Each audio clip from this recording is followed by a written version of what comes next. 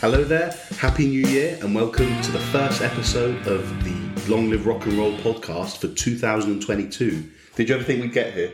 Well, I had no expectations. So we survived the first year of the podcast. Thanks to everyone who's been downloading and listening to it. Absolutely. So, many thanks to everyone and Happy New Year. We've got lots of stuff planned for this year, which we're really excited about, aren't we? We want to get a variety of guests on. We're going to get some music colleagues, other people in the industry, and we're hoping to get some of our idols on, aren't we? We want to get a few people involved if we can. Get in touch. Yeah. But again, thank you guys so much for tuning in every week, for downloading the episodes, for following us on our socials, on the YouTube. We really appreciate it, and we've had an incredible first 6 months. Long may it rain, hopefully. So, Anyway, to kick off 2022, we are going to do an album that was chosen by Mr. Felipe here, which is Brothers in Arms by Dire Straits. Tell us a bit about it. What does this album mean to you? Not musically, just you as a fan. Personally, it means a lot because it was the first rock album that I've listened to from start to fix. We need to start the episode. All right. Here we go. We haven't started properly. On camera.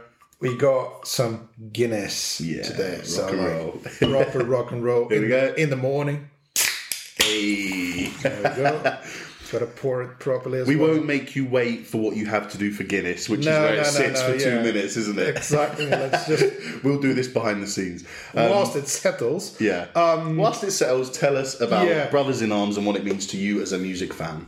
For me personally, it means a lot because, as I said to you, the first album I've ever listened to is start to finish instead of compilations or singles or stuff like that. Oh, really? So this was the first album? Yeah, I was hit play? really young. Yeah, so I listened to the first two songs. I was like, wow, this is really good, and kept listening to it because my stepdad was a big fan, and he had two Dire Straits albums at home, which was two CDs, right? Yeah, and it was Money for Nothing, which is a compilation. So I didn't know, and Brothers in Arms. So I think he told me, no, that one is just like the best of. You need to listen to the album, which is Brothers in Arms. So I've listened to it, and I got addicted to it. And obviously at the time I had, CDs were the only option for me. So it was like listening to the same album every day for a month or two or something like that. And I got all my classmates at school addicted to Dire Straits as well, which was, You're responsible. Imagine a whole classroom of young students in South America all listening to Dire Straits. What year would this have been? 1997. Okay, so there was still good music floating about in the late 90s, but Felipe's there influencing the whole of the Belo Horizonte music scene, right? Yeah, exactly.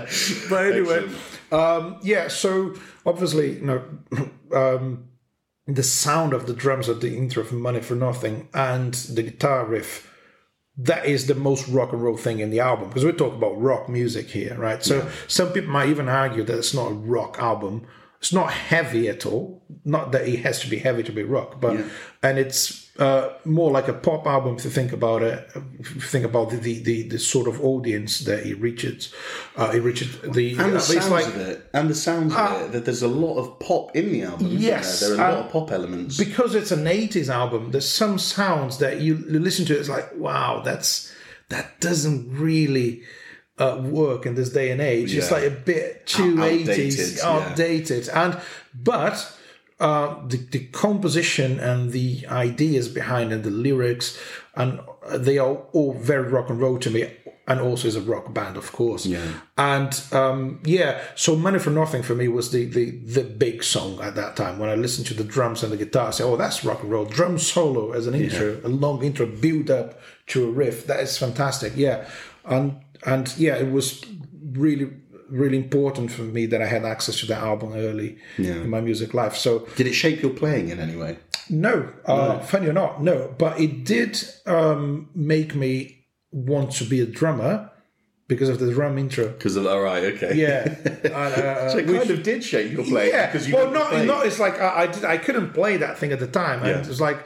I didn't learn any songs from the album. For me, as a musician, it was like I just wanted to listen to it, and I was way more interested in the guitar and the lyrics.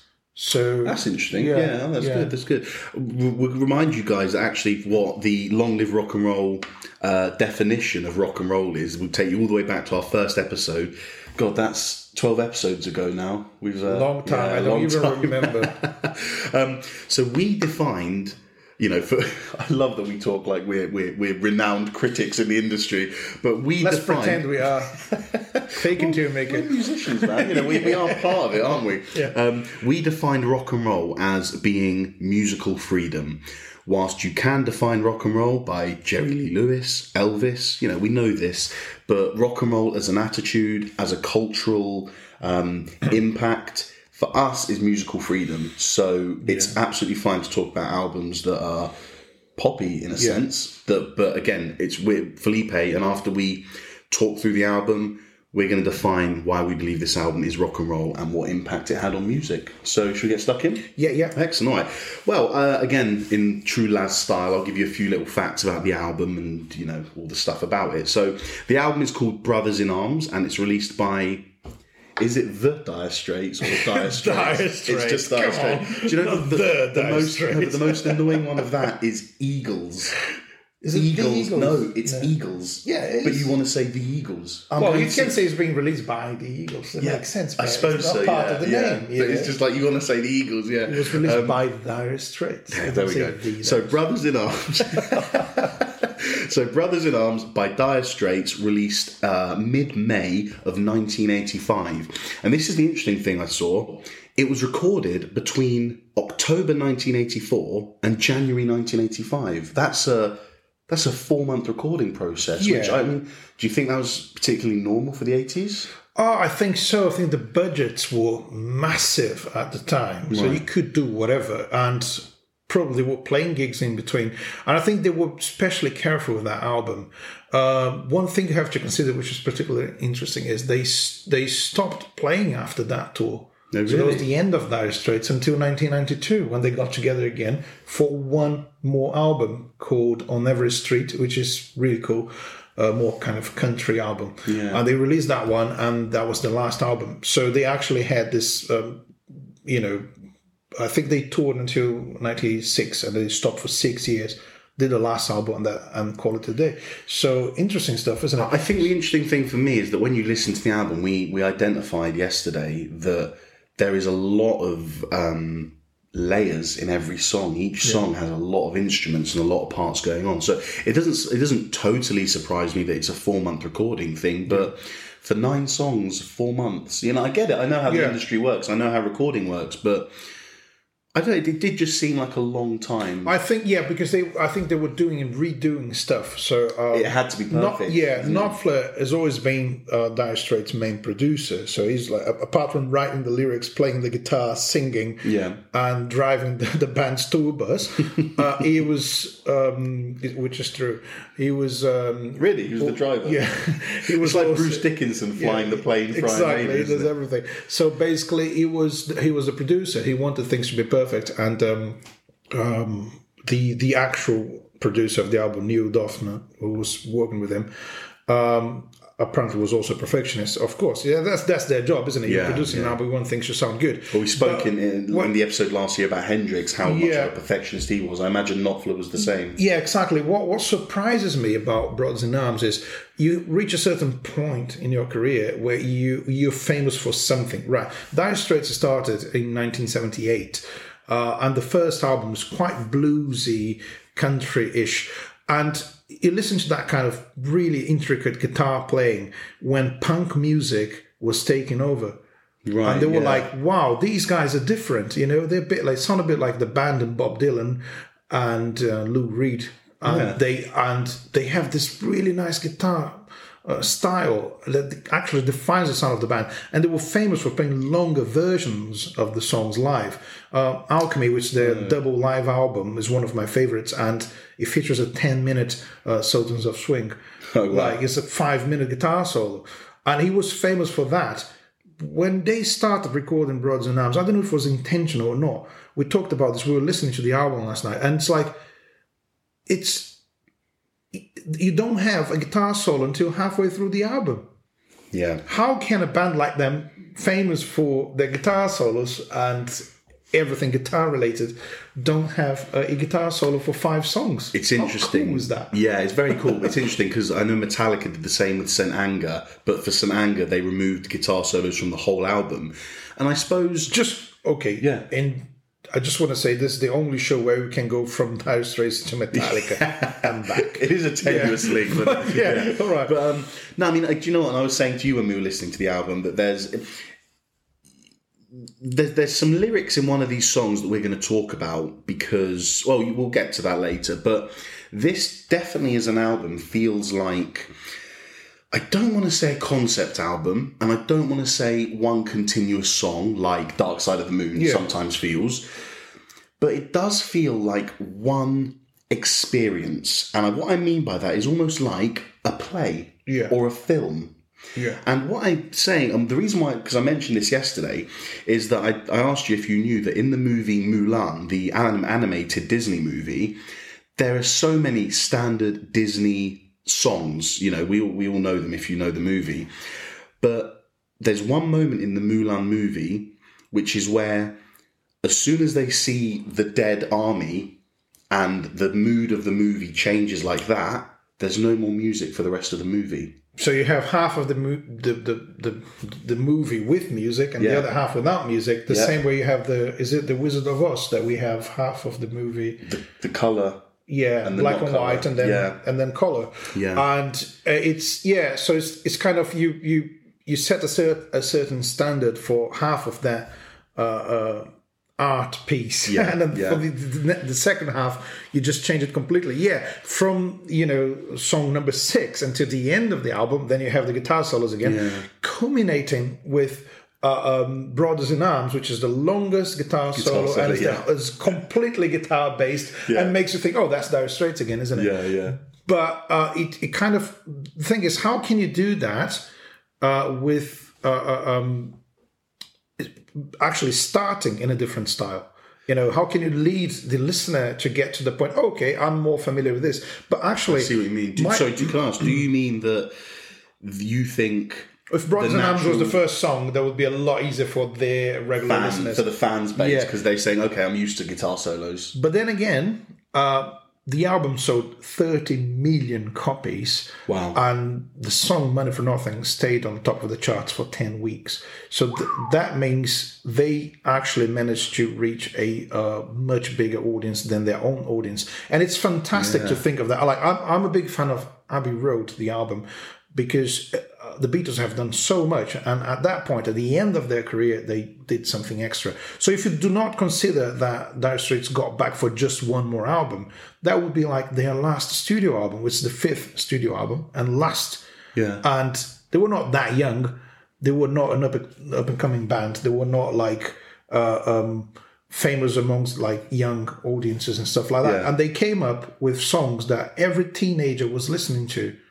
That is amazing, and especially it's moulding a generation, isn't it? Exactly. So you have this band, they're all over 30s or 40s. It moulded Belo Horizonte's generation. Yeah, even my mates were listening to it. Sorry, carry on. Sorry. But you got this band, I don't know how old they were at the time, but they didn't look like young and handsome, and they were selling albums for American teenagers. So because of Money for Nothing, because the I Want My MTV campaign, because of loads of things related to the album. So I believe the reason why there's no guitar solos until half of the album, which is something I only noticed by listening to the album again. See, I didn't even notice, but there's lots of guitar, but not in that way. It's not like there's no solos. Mark Knopfler is not showing off. He's like, okay, do you know what? I'm a good songwriter, and I'm going to write a good commercial album. The first song, So Far Away. Can you talk through the songs? Can you, or is anything you else? choose? Yeah. I mean, so let's talk. Let's talk about it. Yeah, because so song number 1 is So Far Away, and it's a pop love ballad with a clean guitar riff intro, which is like so simple, and the lyrics are so, I don't know, naive. Right. Very like a straightforward love song. The guy is tired of being alone, etc. Yeah. And the backing vocals are beautiful, like long notes and really well harmonized. And it's a huge contrast because Knopfler's voice is more like spoken than singing, isn't it? I thought the thing that stood out to me of that song was the backing vocals. You pointed them out to me when we were listening. Just so tight And, you know, we made the comparison before, and we'll make it again in one of the songs, to the band. And their backing vocals and their harmonizations of each other's voices were incredible. But the folk feel you get from it is because I'm going to say that they're not always 100% in time with each other, but that's the live feel that they were going for. Yeah. Whereas this, it's so polished. The backing vocals start at the same time and they end at the same time, and the harmonies are just perfect, and it really gives a pop vibe to this song. And they're just loud enough in the mix. Yeah. They're the perfect spot. It really is. It's like really an extra layer of keyboards. Yeah, isn't and it? they have 2 keyboard players in the band. So they, you know, all those kind of pad sounds that you just hold a note or a chord in order to kind of build a foundation for the harmonies. And they do loads of that. Yeah. It's a big characteristic of the band for sure. The keyboards and the backing vocals specifically in this album. And then, so Far Away, great song, nice guitar work. The one thing I want to say about So Far Away is that the first thing I said to you when we listened to this album last night is it really, really, really reminded me of 90s Britpop music. Yeah. I couldn't help but hear... I really heard stuff from that Britpop band Pulp. Yeah. The ones who did Common People. Yeah. And I'm trying to figure out what it was. I think it was. I think it's a bit sarcastic, isn't it? The way he sings. Yeah, that's true. But the vocals as well, because he's not singing and he's not talking. It's somewhere in between. The guitars and I suppose the production, in a sense, were the same. Common People has a lot of keyboards and padding in there, just like this one. So the first thing I thought when I heard So Far Away is I thought Pulp and Britpop. And that is, when you said that to me, it was like, wow, how can you relate Dire Straits to Britpop? But did you hear it afterwards? Yes, I could. Saying? Yeah, you're talking about. I think if you consider the lyrics and the way he's telling the story, it's not taking himself too seriously, is it? No, and you're Britpop right. For me is a massive piss take. Isn't it? It's like they're taking the piss of British lifestyle or things that most people were doing all over the world, like modern life style, pretty much. And they just say this is all rubbish. We're gonna make a big joke out of it. That's how I see Britpop. If you listen to songs like She's Electric, Park Life, Park Life, all that. We're going to stick all these in the playlist. And I know we're talking about a 1980s album, but hopefully you hear the contrast musically that I've made between Common People and So Far Away, but lyrically, like Felipe is talking about, the lyrics. You'll tell us more about the lyrics of this album, but the sarcasm in it. Oh, yeah. And so we'll put these in there and listen to Park Life, listen to She's Electric, and you hopefully you hear the lyrical comparisons that we're making. Exactly. And you see that kind of sarcasm, or whatever you call it, is really, really evident in this album. Money for Nothing is all about that. And So Far Away, I'm tired of making out on the telephone while you're so far away from me. So it's like really cheesy pop lyrics. But they're laughing at themselves. They are, because if you listen to the first album, the lyrics are so clever, so well written. What first album? Dire Straits. What's it called, the first album? Dire Straits. Oh, okay, cool. Yeah. Is there a song that we should put in the playlist? Wild West End. Okay. It's a beautiful song. Oh, you played with that? Yeah, that was lovely. That was really, song. really nice. And the lyrics talking about life in London, stuff like that. Really clever storytelling. And that's the thing about Mark Knopfler, is a great storyteller. Yeah. Just like, for me, just like Dylan and Hendrix. So, and what's the comparison that we made between Hendrix, Dylan and Knopfler? They're not the best singers. No, technically, not. It's not about that. His voice has got a really nice low tone that not many singers have, and he knows how to use it for sure. But again, he leaves the technical elements for the backing vocals, and the voice is just telling the story. Yeah. So, exactly. and the way he does it in this album, as I said to you, there's loads of, apart from, I think, Brothers in Arms is a really serious song, really serious approach to songwriting and lyrics. But So Far Away, Money for Nothing, they're like, okay, I'm just having fun here, and I'm, taking the piss out of whatever cheesy love pop songs you want to, want to think about. For the song comparisons, I'm going to put into the playlist Hurricane by Bob Dylan and Hey Joe by Jimi Hendrix. Great. Because they're both songs where they're not singing, they're kind of talking / shouting at you, and they're storytellers. Just like So Far Away, and actually most of this album. But anyway, let's move on to song number 2, which is probably the most famous song on this album, which is called Money for Nothing. And certainly the most important song for them in the album, because it's what connected them to younger audiences. And why do you think it did that? Because of MTV. So MTV was running a campaign trying to get the cable operators to have MTV all over America. So the campaign's slogan was, I want my MTV. So they wanted people to say, I want my MTV, I want my MTV. Right. And to kind of, ask for the cable operators to provide them MTV. So that was a big campaign. It was highly successful, mainly because of this song. Yeah. So basically they did a video which was a 3D animation, which looks awful nowadays, right? Yeah, but I bet at the time it was kind of... as the song is sarcastic and is a big joke anyway, it still looks good today, I think, in that sense. Yeah. And everything's so square, like it's terrible. But it was like a massive hit. The band is not featured in the video, pretty much. I think there's a bit of them on the TV. So they appear on the TV or something like that. But it's like two guys carrying this stuff around a store in America, carrying TVs, carrying refrigerators, all the things they say in the lyrics. And that's the video. There's a dog as well, whatever. It's just awful. But a 3D animation on MTV talking about MTV. So Sting joined the band for that song. Oh, really? They recorded in, you have the name of the studio. It was the Montserrat. Oh, yeah. It was Air in Montserrat, and it was actually in a Caribbean island. Yes, and they actually did a concert for Montserrat years later, whatever. So it's it's a studio where everyone recorded. I think Phil Collins as well, and Sting, of course. And Sting joined them, and he sings the I Want My MTV line right at the beginning, and he uses the melody of one of his own songs.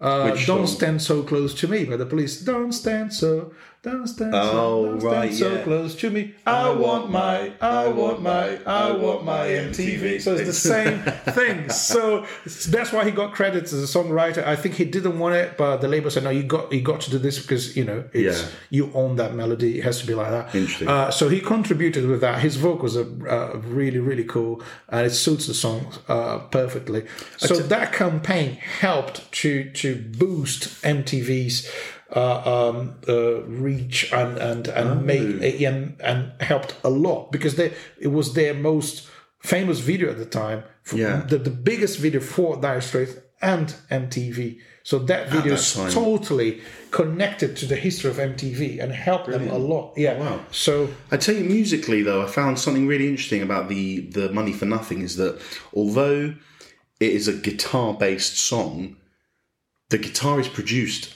and almost sounds synth-like, doesn't it?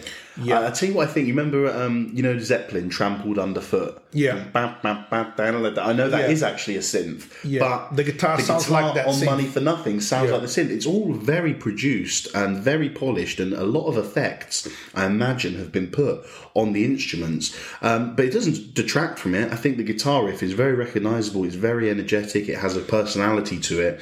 Just something interesting. It's really, really interesting, and it's such a strong riff. You can recognize it, and the fact that Knopfler plays it with his fingers, it doesn't use plectrum anytime.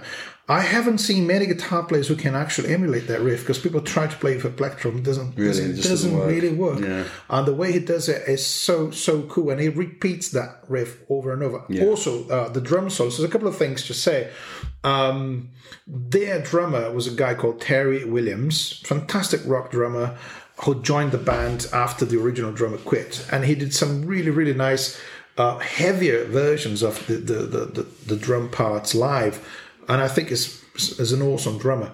But the producer wasn't happy, said this is not a rock album, like not traditional, not a heavy or hard rock album, so we need someone who can play jazz.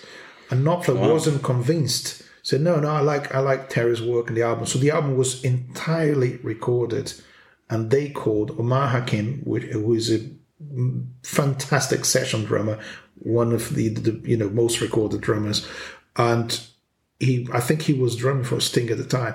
The producer said, "I want someone who's a jazz player, and you're gonna understand it when you hear it."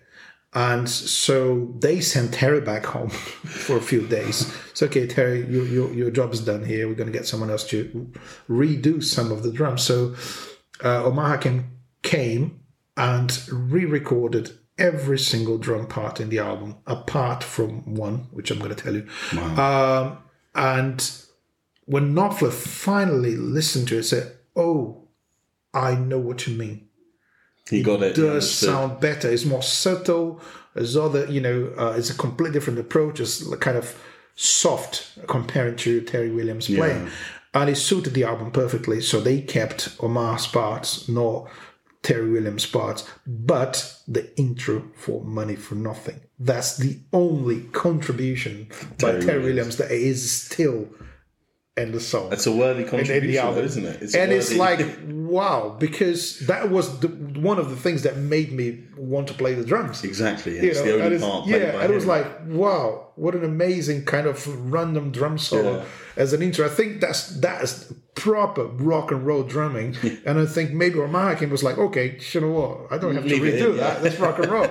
And cool stuff. And and the other thing about the song is Knopfler wrote the lyrics entirely based on a conversation he heard. Really? So that's why we're going to talk about this, because we were talking about things you cannot say and things you can say nowadays in music, and then I'll tell you the story. Well, and in society altogether. So the lyric, this is the one, isn't it? So the lyric is, the lyric is, and it's repeated, is "little faggot," which obviously is a homophobic slur. But explain to us the context of that in the song. That's the thing. You got two guys, moving things around in a shop. They carrying TVs, refrigerators, you name it, and they really not happy about their lives. And they're watching MTV, talking about the millionaire pop stars, musicians. And look at that little faggot. Oh, he's a millionaire. Yeah, he's got his own jet plane. He's got etc. etc. Oh, but maybe I should learn to play the guitar. Maybe I should learn to play the drums. So they keep talking about how they want that lifestyle, and because they hate the person who has that lifestyle, they start calling them. That's why they call it, Because he look at his hair. It's like, it's not how we are. They. So for me, those two guys carrying stuff around, they are the bad guys in the story. Yeah, and you want to portray that guy. Or someone who is not unhappy with his life, but he's jealous of someone else's success. Yeah. So that's not a nice feeling to have, is it? No. So he's portraying them as the bad guys or something like that in the story, isn't it? It's like, those people who are jealous of someone else's lives, and they are using this lure. Yeah. So it's not the problem we have, which I believe we have nowadays, which clashes with the musical freedom of rock and roll that we keep talking about. Is you can't say one thing or another. Oh, you can't use that slur because it's offensive. Yes, it is offensive. It exists in the real world, and stupid people use that slur. Yeah. So if I have a song in which I portray a character that I dislike, so this is the kind of person I dislike, and he's going to use this slur that I wouldn't use. And we got to point, it's kind of, I'm pointing the finger at those people. Not even, I don't think he had a massive point about it, but he was literally just creating a character that would say those things. Yeah. And in actual fact, he heard those exact lines. Pretty much the whole song is a conversation he heard in a shop. I think he was buying a TV, whatever. Yeah. And he heard these two guys carrying stuff around talking about, oh man, I'm so tired of, moving these refrigerators, these color TVs. And, oh, look at that little faggot on MTV. He's got everything. Yeah. They started saying those lines, and Knopfler said, oh, this is fantastic. So he hid himself in a corner with his notepad and started writing everything the guys were saying. It's like, this is so cool. This is going to become a really great song. Interestingly, though, the song that we've already put in the playlist, "Hurricane" by Bob Dylan, and I'm not going to say this one, that uses the N-word because, in the same sense, I can't remember the song fully. It's about, I think it's about a black man who is accused of a crime that he didn't commit. And each verse is about how this crime and they call him the N-word. Dylan is doing exactly what we've just discussed. He is being one of the racist police officers, I believe, and calls the black criminal the N-word. So should we be allowed to use those words? Actually, we are allowed. Yeah. It's just the consequences. People are going to cancel or whatever. But no, I think if an actor is allowed to be on a film and play a character that uses a homophobic or a racist slur, then the problem with music is that you can't make it obvious. People associate the lyrics to the singer's opinions and views. Well, it's just you've got to be clever enough to understand. Money for Nothing. It's just an instinctive nowadays. I hear the word that was used. I heard the words "little faggot," and I looked at you and I went, "Oh, interesting. Can you say that in a song?" Yeah, I said, "Did he just say that?" And you said he's playing a character. And I think if an actor can do that on a screen and be a character who is horrible, and racist, homophobic, and if you don't understand that you meant to, how can I say? They want you to hate the character. Yeah, that's it. For those You're supposed to hate that character. So if an actor can do that on screen, I don't see why a musician can't do that. But nowadays, the popularity and the reach of some of these pop songs, what I believe is you'll just be cancelled. I believe they would censor that part of the song if they wanted to play it on a radio today. Yes. Or I think it still plays as it is. But if they were launching this song today, they would have problems. But the artist would come under fire regardless. Oh, yes. Just because they've used that word. Most likely. But I think ultimately you're right. The word exists. And as long as... Listen, if Mark Knopfler is being himself and calling someone that, then rightly so. We should say that's not okay. But people need to understand the context of it. Music is not just about the artist singing what he wants to sing about. It's stories, it's experiences, it's conversations in a fridge store. Exactly. That's what, and it's all real life. What is telling in that song is a real life conversation, and those people exist. Can we pretend they don't exist? Yeah, good point. Can we pretend that people don't talk like that? Should we do it? Yeah. So I think it makes the song even more rock and roll in that sense, telling a real life story. Life is not perfect. Rock and roll doesn't have to be. And that's a really, really strong thing. Yeah. Good to end on Money for Nothing there. Oh, we're not going to end there because we have a segment now. Oh, you want to do it now? Okay. No, why not? It makes sense, yeah. So we will introduce a normal segment that hopefully you're familiar with now. This is Laz Unleashed.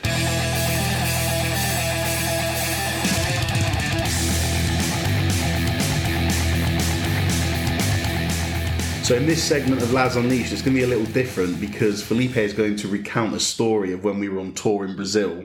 So take it away. Yeah, so we were in the car, me, Jack, and Laz. And your friend Umberto. Yes, exactly. For those of you who don't know, Jack is Jack J. Hutchinson, the artist we play with.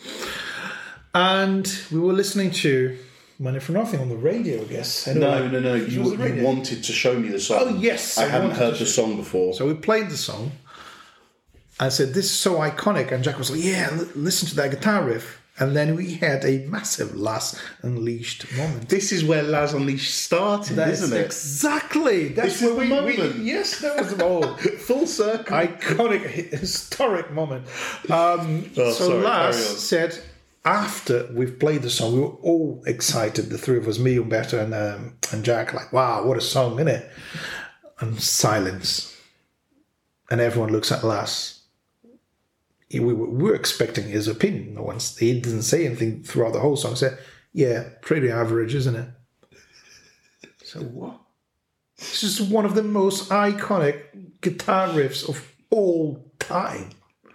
Yeah, average. And he says, yeah, it doesn't get to me, it's like the vocals are a bit boring, repetitive, the riff goes on and on, the song is too long, don't like it. And that was it. I was so, wow, that's Lars Unleashed. That's how That's literally where the phrase happened. That's where your Instagram name came out of this. All came on this, yeah. Do you know so, but now I think you owe Mark Knopfler an apology. Yes, and I hope Mark Knopfler listens to this one day and laughs at it.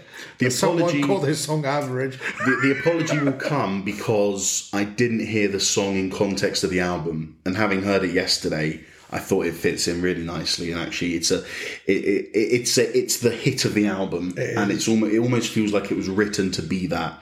And yeah, I think in context, you got to remember, I don't think I even knew when the song came out when we listened to it. Maybe because it's really well produced, this album. I thought it could have been maybe 90s. We talked about it sounds a bit too 80s. But this song on its own could have been 90s. Cool. I think in some extreme circumstances, it could have even been late 70s. With really good production, but. Right, it's a good tune. It's a really good tune. It fits nicely in the context of the album.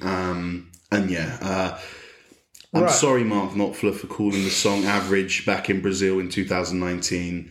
Shall we cancel Lars for that comment? I think we should. I was going to say, would I? But he's apologising now. So shall we uncancel Lars? It's a good track. Now that I've heard it in the context of the album, it fits really nicely. It's a great rock track. So it is really cool. So let's move on. Track 3, Walk of Life. Very cool one, this one. Very what cool. a tune. Yeah, very country-esque, isn't it? Really country style. Totally country. Again, no guitar solos. The guitar is just doing a really country style riff all the way through. And the keyboards, they lead the song, don't they? Yeah. So you have one keyboard, one of the keyboard players is doing the, just the pads, just like holding the chords. And you have the main melody on top of it played by another keyboard. Again, that's Mark Knopfler writing a good song, but not necessarily being the lead instrumentalist in that song. So it's all about the keyboards. And it talks about a guy busking, isn't it? Playing famous old songs and trying to earn his money, playing all night long. And it's just that. It's just like enjoy your life. It's a really, really cool song. The video clip for that one is amazing, in case you guys don't know. They showed loads of footage of sports like American football, basketball, when things go wrong all the time. Oh, really? They like loads of those really good athletes not scoring and falling and it's just things don't failing. Work. By the end of the video, they get everything right. So it works. It's beautiful. And you have the band playing. I think the interesting thing for me about the song was that although the style is very country, I think that if you take away the keyboards and the backing vocals, it's a country tune.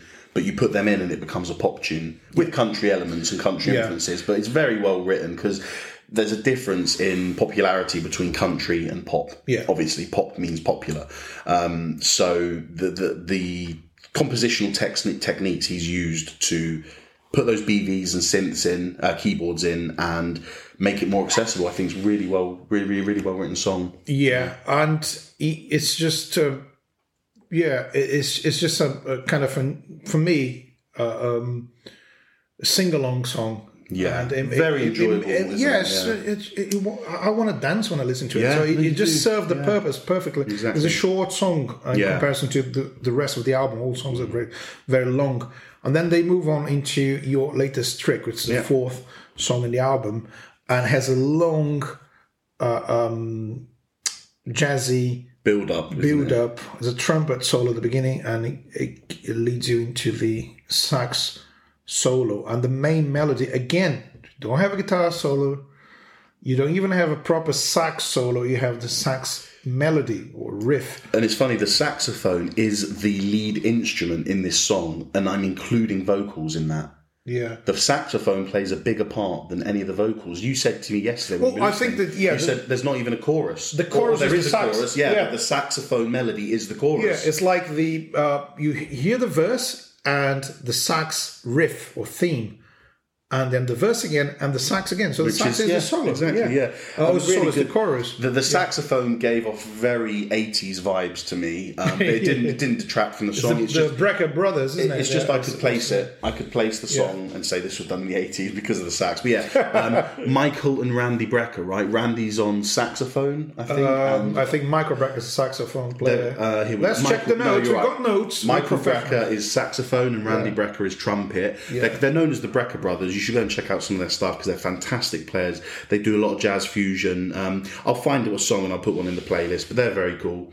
So this is an interesting album because of that as well. They got so many musicians to collaborate, so it's not like, the core of the band is a guitar player, bass player, 2 keyboard players. Yeah. So you can't do a rock album with just those 4 guys. You need more people. So anyway. Great song. After your latest trick comes track 5, which is called Why Worry, and I just want to start off by saying that we know Mark Knopfler as a guitar.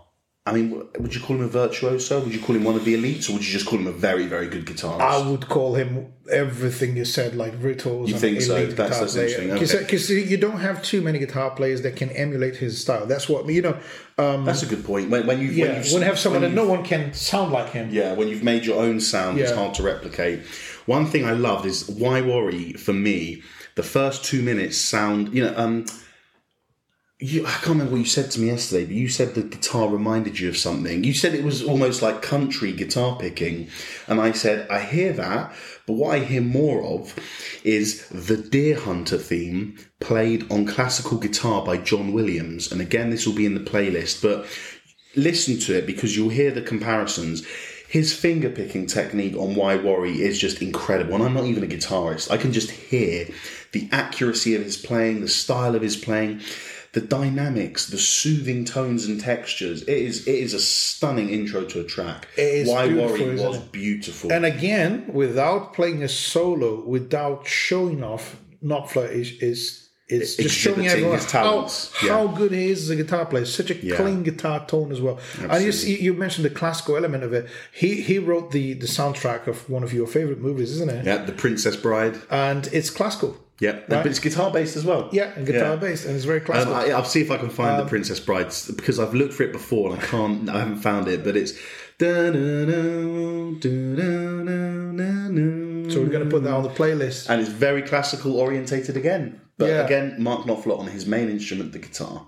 Yeah, doing a great job. And the lyrics again, and in this case, is the opposite of So Far Away, in my opinion. It's not cheesy and it's not a piss take. For me, it's being honest about, trying to help someone he loves or either him or the character. They feel very heartfelt, these lyrics. They're quite emotional, and the harmonies between them were lovely.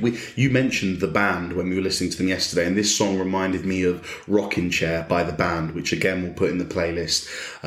It just feels, again, I know I said that I was drawn to the classical side of it, but if we take what you said, which is the country style guitar, the lovely harmonised songs, it does feel like a band of country folk players sitting there playing their music. Exactly. It seems it's like a lovely song. Lovely song. And it's not that one. I think that one wasn't a single or anything, but it's one of my favourites. Really very good. Nice. Moving on.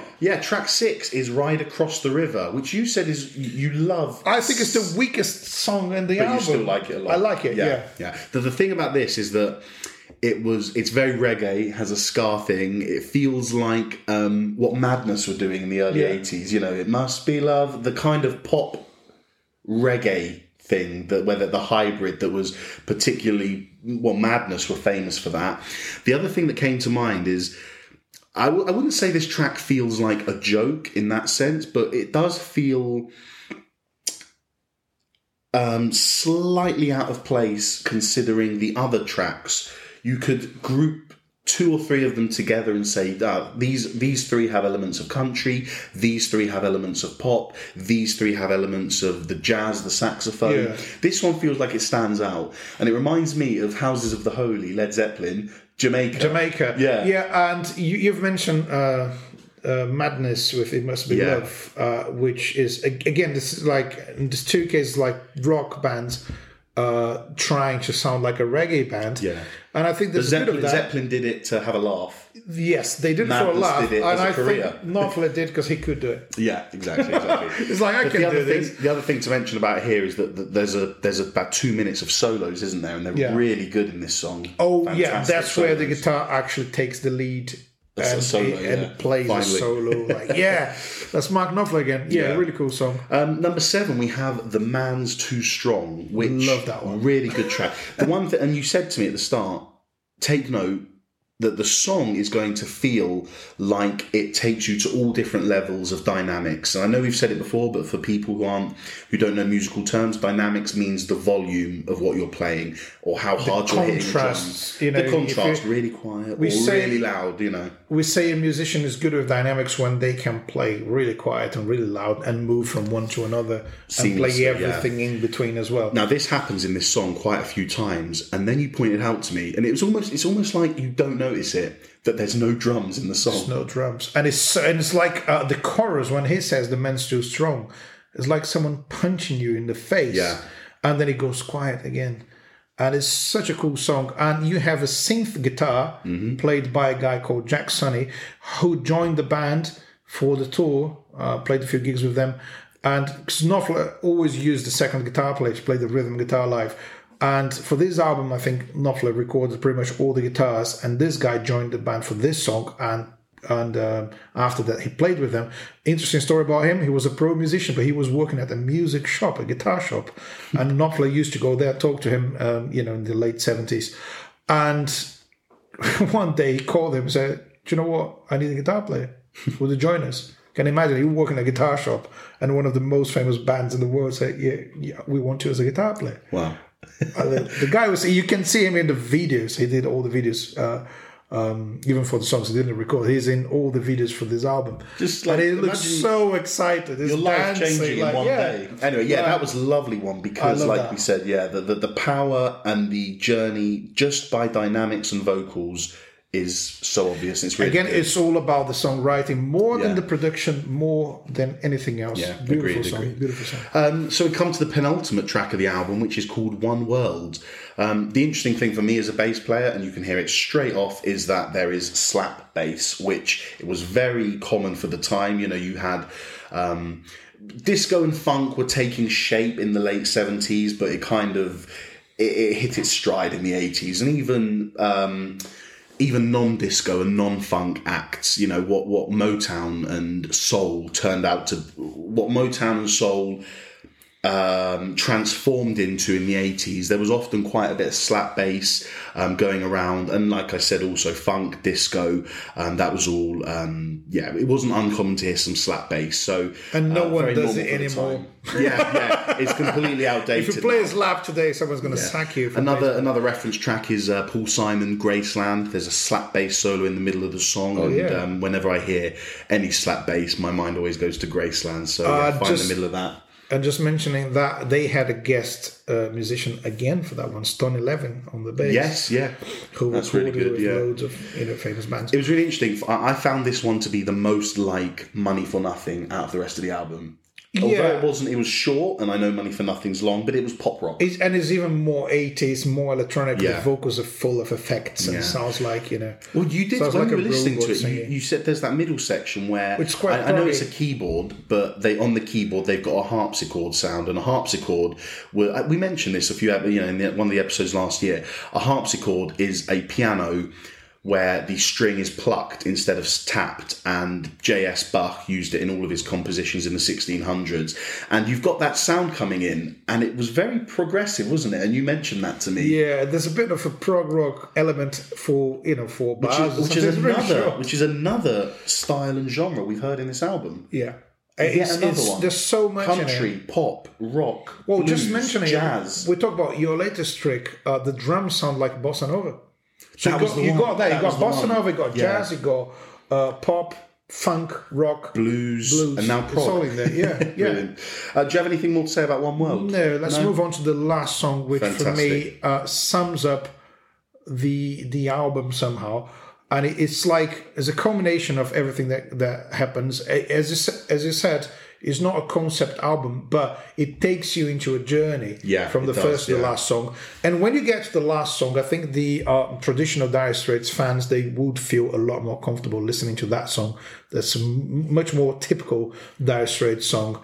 And the guitar tells the story more than anything else. And it's a beautiful guitar intro, guitar solo. It's very emotional. If you check any of the live versions, it feels like almost if Mark Knopfler is about to cry every time he sings it. I've written in my notes emotional. It's lovely. It's very so beautiful. Heartfelt song. It actually reminds me, do you know Albatross by Fleetwood Mac? I know Albatross doesn't have any lyrics, does it? But I know the vibe. The very chilled vibe, the guitar taking it really sweetly and gently. Lovely track. Again, I can pinpoint it as being an 80s track, but doesn't take anything away from it. It's a lovely track. He wrote that song when the Falklands War was going on. But I believe it's about wars in general. Yeah. So it's about the feeling of soldiers in the battlefield thinking, this is pointless. What the hell are we doing here? Yeah. I just want to go back to my farm, back to my home, or whatever. And it feels like, it's like we're all brothers. Why are we fighting? Yeah, so the whole thing. And he mentions the fact that soldiers from both sides have the same ideology. So why are they fighting at all?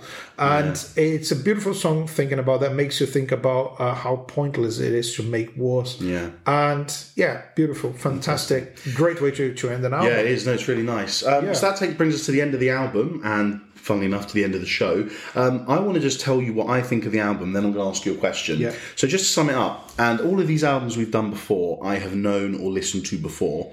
This is the first one where I only heard it for the first time last night and was able to properly dissect it and listen to it myself. I think it's a really nice, accessible album. I think there is something for everybody. There are different genres incorporated, as we've just mentioned. Yeah. There's different styles. The fact that there's different musicians on each track sometimes. Yeah. Again, it just opens up another avenue. You may not like the drumming of this guy. Well, not the drumming, because it was one... I know what you mean about Omar. Yeah. He's on all of the album except the intro. But for example, the bass playing. You might not like the bass playing on all the songs except One World. So it's just... It opens it to everyone. Exactly. Why not? So that's my thoughts on the album. I thought it was really good. Very 80s. I think some of the sounds you could say are outdated now and probably don't hold up, but it wouldn't stop me from listening to it again. I really enjoyed it. And I think, so the question I want to ask you is, what for you did Brothers in Arms do for rock and roll, and what impact has it had on rock music and music in general? Wow. Hard to define. I think one of the most important things was... the quality of the songs matters more than anything else. At that time, mid-80s, every single celebrity on the music industry would be good-looking, young, and appealing to young audiences. And they were just like a bunch of guys playing guitars, Not saying you're not good-looking, Mark Knopfler, just saying that. It's like... it was all about the music. It was all about how good the songwriting is. And it was about that freedom of writing whatever you want to write. And just maybe... different genres. Different genres. The conversation, different styles. If he wanted a different musician on a track, he would get it. Yeah. That's a really valid point. Also, a band that has reached a level of success that most bands don't have. You get to that point and you've made so much money, you've toured the world, you've got 4 very successful studio albums, and it was pretty much the end of their career. Yeah. And to release an album and they came up with an album that's like so good. Yeah. So I believe what it made for rock and roll was to connect a band that was on the road for a while to new fans, to a different audience. Did they get new fans after this? Probably. I'm pretty sure they did, because it's like most people know this album and more than the entire career. Yeah, right. And most people, and obviously it's the best-selling album, and it's one of the best-selling albums in the history of music and rock and roll. I think it's the 9th best-selling album in the UK ever. Okay, so there you go. If you want to connect it, if I want to say just one thing to actually sum it up is, Brothers in Arms made rock and roll accessible and commercial, and he connected to the MTV era in a perfect way. I just want to add to that. At a time where rock and roll wasn't thriving in the mid-80s. Not at all. Yeah, so even when you listen to this album, and it's a bit cheesy sometimes, a bit too 80s, but it was way more rock and roll than most things at that time. That's a very good point. Yeah, it's really cool. Perfect. Well, that brings us nicely to the end of the episode. We hope you've enjoyed it. The whole album's going to be in the playlist, as well as everything that we've compared it to and stuff we've put in. Once again, guys, thank you very much for joining us. Felipe's finishing off his last bit of Guinness. Perfect. The episode lasted a Guinness full. Thank you so much for tuning in and listening. Again, our first show of 2022. Really excited to see what this year has in store for us, and we hope that you'll come on this journey with us. Please find us on our socials, on Instagram and Twitter. We are at LongLiveRNRPod, and on Facebook and YouTube, you search the Long Live Rock and Roll Podcast. Now, starting from January 1st, which was 2 days ago, we've set up a companion account called Today in Rock and Roll. And what we're going to be doing is, for 1 year, we're going to be posting all the key events, moments, and occasions of rock and roll in this account with nice photos that we've made and the research we've done. And we're going to post something every day. So every day you're going to learn what happened on this day in rock and roll however many years ago. So give that a follow if you're interested in the events and the facts and everything. Apple subscribers, Apple podcast users, it would really help us with the algorithms and the visibility if you could give us a review on the Apple Podcasts app. Any review would do us so much favours in showing us up more on the app. But again, once again, thank you for joining us, and we've had a great time. And any last thing to say, Felipe? Well, I just want to thank everyone who's been with us for the last year, and I'm really looking forward to what we can achieve in this year, 2022. Wow. Fantastic. Yeah, we've made it. So thanks a lot for being with us, and keep on rocking, everyone. And as usual, long live rock and roll.